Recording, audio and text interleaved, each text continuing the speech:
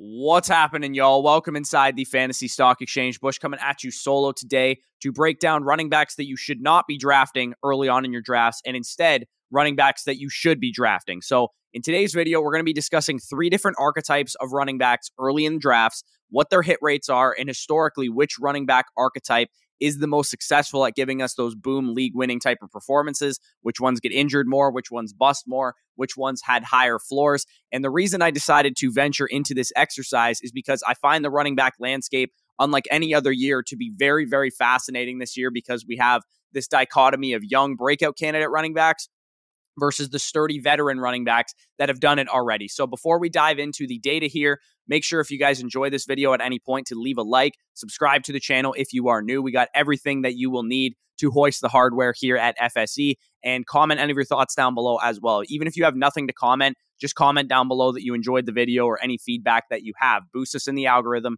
and we really appreciate it this time of year because this is the time of year where we're able to, grow at a high rate. So we really appreciate any of you guys leaving comments and likes and subscribing. So before we get into it, as always, got to hit the intro.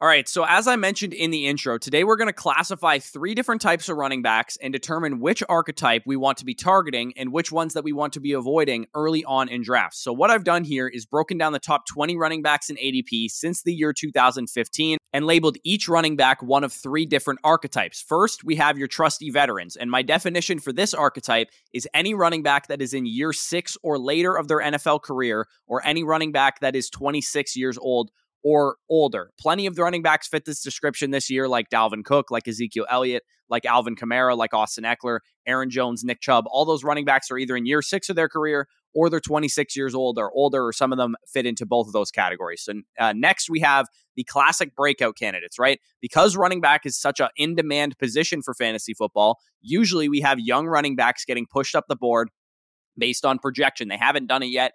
The definition I chose formally for this archetype is running backs that are in year 3 or earlier of their NFL career without an RB1 finish under their belt in PPR points per game. So this year we have guys like Javonte Williams, we have Cam Akers, we have Travis Etienne, we have Breece Hall, etc. And then the other thing with breakout candidates that I wanted to account for was multi-time breakout candidates. So for example, in the data that I looked at, Dalvin Cook would have been considered a breakout candidate for multiple years because his rookie season, he was a breakout candidate going in the top 20 of ADP, but he tore his ACL. Year 2, he was a breakout candidate, but he missed a bunch of games with injury. So year 3, he was still a breakout candidate in year 3 or earlier of his career because he hadn't finished as an RB1 yet. But we had this, feeling we were still drafting him highly in 2019, even though he hadn't done it yet. And then he finally smashed. So finally, we have the final archetype, which is basically neither of the first two. And what I labeled this archetype was running backs in their prime. So this could mean a running back in years 4 or 5 of their career. So they're not in that year 3 or earlier window. They're not in that year 6 or later window.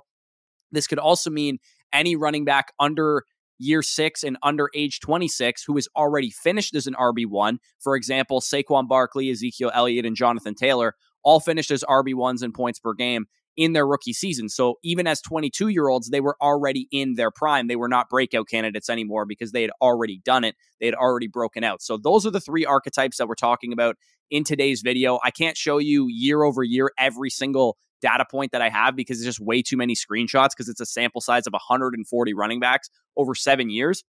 But this is what 1 year looked like, just to give you an idea of this. Yellow was considered breakout candidates, blue trusty veterans, and green was running backs in their prime. So this was last year's ADP. Because Jonathan Taylor was an RB1 his rookie year, he was already in his prime, not considered a breakout candidate, as I mentioned. So you can see last year, we had a bunch of trusty veterans going at the top of the draft. We had Christian McCaffrey as a running back in his prime going at the top. We had breakout candidates like Najee Harris, Antonio Gibson, Clyde Edwards-Helaire, and DeAndre Swift. But this is what basically the data spit out. This is what mattered. Here's what the numbers told us. And I have a bunch of hit rates and, percentages that we're going to break down in this part of the video. If you guys want to skip ahead at any point to just see what I'm talking about for this year, you can go ahead and do that. But this is what I would consider really, really important for strategy and drafting this year. So as I said in the intro, I wanted to attack this from every angle. I didn't want to just see, what running backs were hitting at a higher rate or which running backs were busting at a higher rate. I wanted to see from every angle what we could break down from this data. So which archetype was best for getting league winners, which archetype was best for avoiding injury, which archetype was best for not drafting a bust, just drafting a safe floor, etc. So let's start with what I considered the hit rate. And how I defined what the hit rate was the percentage of running backs that were returning on ADP. And the stipulation that I have here is that if they were drafted in the top 5 overall picks, it's very hard for them to return on ADP. If you're drafted RB2 overall, for example, it's a lot harder to return on ADP than somebody drafted RB11 overall. So if they were drafted in the top 5 overall picks, all they had to do was finish top 5 at running back. They didn't necessarily have to, if they were drafted RB2, finish RB1 to return on ADP and considered a hit. So David Johnson, for example, was drafted RB1 in 2016, but finished RB2 in points per game. I didn't want to ding him. He obviously still hit. So if they were drafted top 5, they just needed to finish top 5. But everywhere else, they needed to return in ADP. So as we can see, the highest hit rate was breakout candidates. I think the reason for this is because of something that we talk about all the time on this channel. It's the uncertainty factor. Most of these guys have good, clean projections if you project that they're going to get more volume or whatever the case is. But due to uncertainty avoidance and people needing to see it first before they actually want to draft the guy, they slide down in ADP. And we saw this play out last year with a guy like DeAndre Swift. He returned RB9 in points per game after being drafted as the RB19 because a lot of people were concerned about his workload with Jamal Williams there, and they were concerned about him playing for a bad team, which made him a great value and a guy that we definitely hit on over here at FSE. So running backs in their prime also had a very strong hit rate as well, which should be no surprise because as you saw from this past year, guys like Jonathan Taylor and Joe Mixon returned on ADP as running backs in their prime. And the lowest hit rate was actually the trusty veterans. These guys are often billed as safe players because we know what they can do. A lot of people will say the common industry jargon of, I don't win my fantasy draft in the early rounds, but you sure can lose it. But oftentimes people are hesitant and find it difficult to outline the bust scenario for these guys because they've been so successful for so long. The usual suspect of why these guys bust is things like age, touch workload catching up with them, and therefore they become inefficient or they get injured as a result of those factors as well. Because these guys are not the spring chickens that they once were, the running back position is very demanding in the NFL, and it takes a toll on these guys' bodies. So last year, injury and inefficiency played out for guys like Derrick Henry, it played out for guys like Ezekiel Elliott, and it played out for guys like Dalvin Cook, where they did not pay off from where you drafted them. They lost ADP from where they were drafted. So the next category was running backs who got injured, right? Injury is a big part of the running back position. It's something that we always are cognizant of in fantasy in general, but especially at running backs. And this should make a ton of sense. It should just be common knowledge, but older running backs got injured at a higher rate than breakout candidates because breakout candidates are generally younger running backs because they're in year 3 or earlier of their career. So they're usually 21, 22, 23, 24 years old. And then running backs in their prime also got injured at a less rate than the trusty veterans. And the way I defined getting injured was missing 6 or more games. So a lot of running backs could just get injured and miss only 2 games, but trusty veterans were missing 6 or more games nearly 21% of the time. And on top of them being injured more often, 21% compared to 12% and 15% for the other 2 categories, they also missed more games on average, about 1.5 more games per season than the young running backs in the NFL. On average, they missed nearly 4 games versus nearly 2.5 games for breakout candidates. We know that young feet in the NFL are likely to stay out there for more games. We know this because it holds true in the numbers and because we just know that young running backs typically stay healthier than older running backs. Now let's move on to the next category, which was the boom rate, right? How often were these guys giving us a top 5 season or beating their ADP by 10 or more spots? So a top 5 season could be, you were drafted last year as like the RB11, like Jonathan Taylor, and you finished RB1 overall. That is, a boom season. Also, DeAndre Swift drafted RB19, finished as the RB9 in points per game.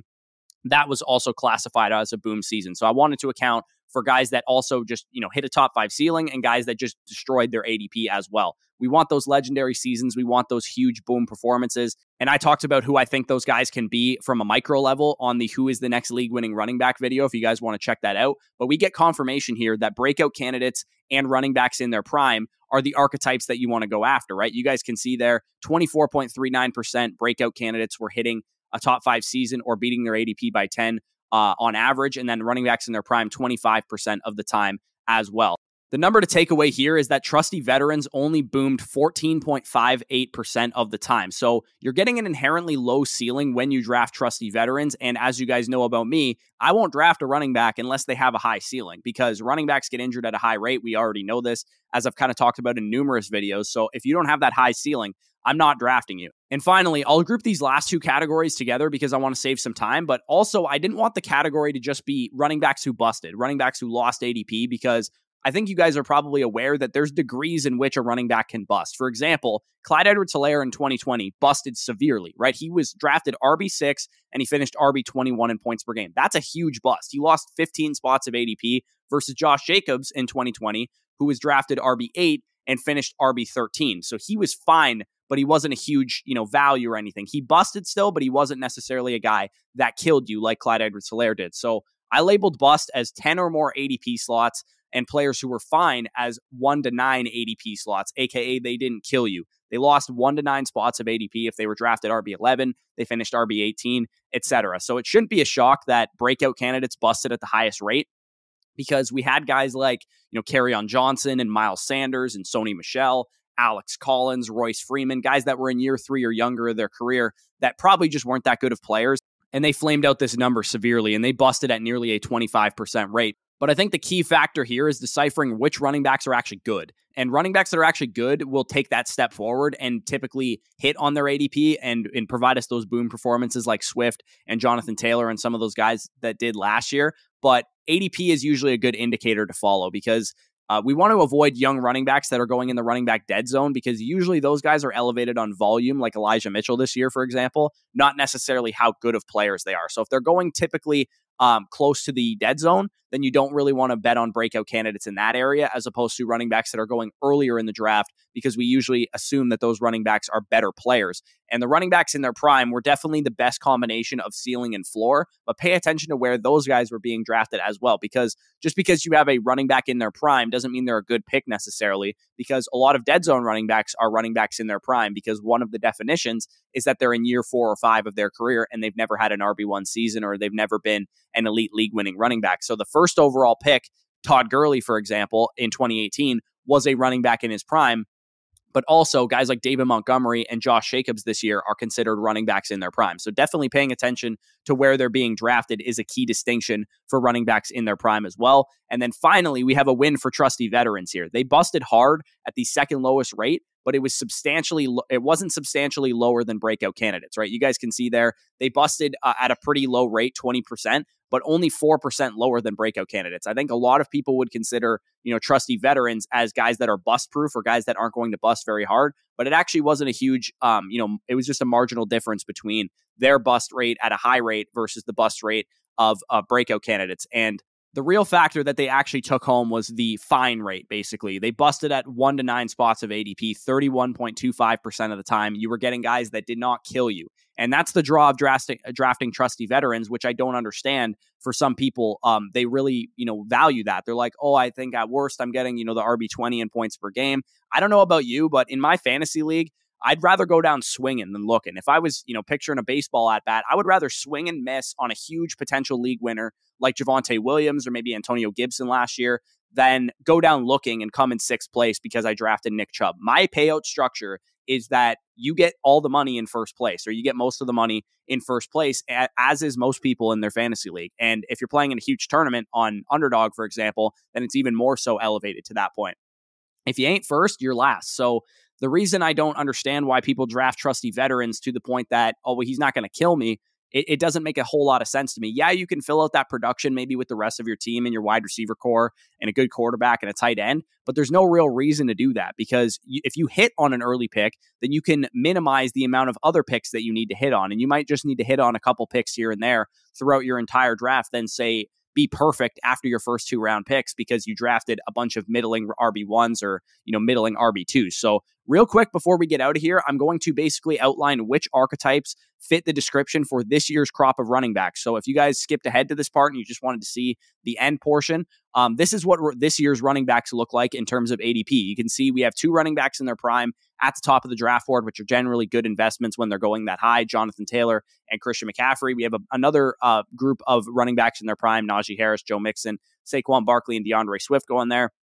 And then we have trusty veterans sprinkled in and out with Eckler, Henry, and Cook going pretty high. Aaron Jones, Alvin Kamara, Leonard Fournette, Nick Chubb, James Conner, and Ezekiel Elliott going from rounds 2 to 3. And then a couple breakout candidates sprinkled here and there as well. This year is chocked full of trusty veterans, especially in the early rounds. And as we know, they're more likely to get injured, they're less likely to boom, and they're more likely to just be fine than anything else. My strategy at running back has basically been to go young or to just go wide receiver. So my biggest targets have been the top 2 studs, Christian McCaffrey and Jonathan Taylor, or to go Najee Harris, Barkley, Swift, Javonte Williams, who are either running backs in their prime already or young breakout candidate type of running backs. And then in the mid rounds, if I'm going to deviate in the dead zone, it's going to be for guys like Cam Akers, Travis Etienne, J.K. Dobbins, or Breece Hall, who are all breakout candidate running backs. And I mentioned earlier that typically dead zone breakout candidates are not good investments, but this year we have a specialized circumstance that has only happened one other time where these dead zone breakout candidate running backs are coming off of major injuries, hence why they're going down there.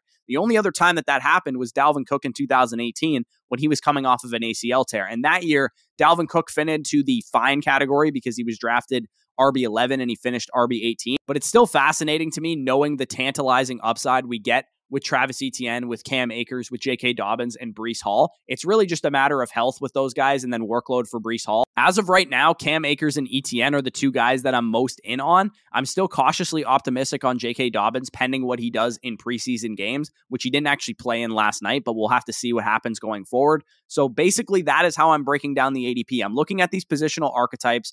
I'm looking at which guys are better investments based on the hit rates, based on the data. And for those of you guys that maybe think this was a waste of time, I'm telling you, studying history is the best indicator of future success. So knowing what it took to get to these, elite league winning ceilings and, who we're avoiding injury from and who busted at the highest rate is very, very essential to breaking down this year's crop of running backs and ensuring that you make the right decisions early on in your drafts. And the running back position is the highest risk reward position in fantasy football.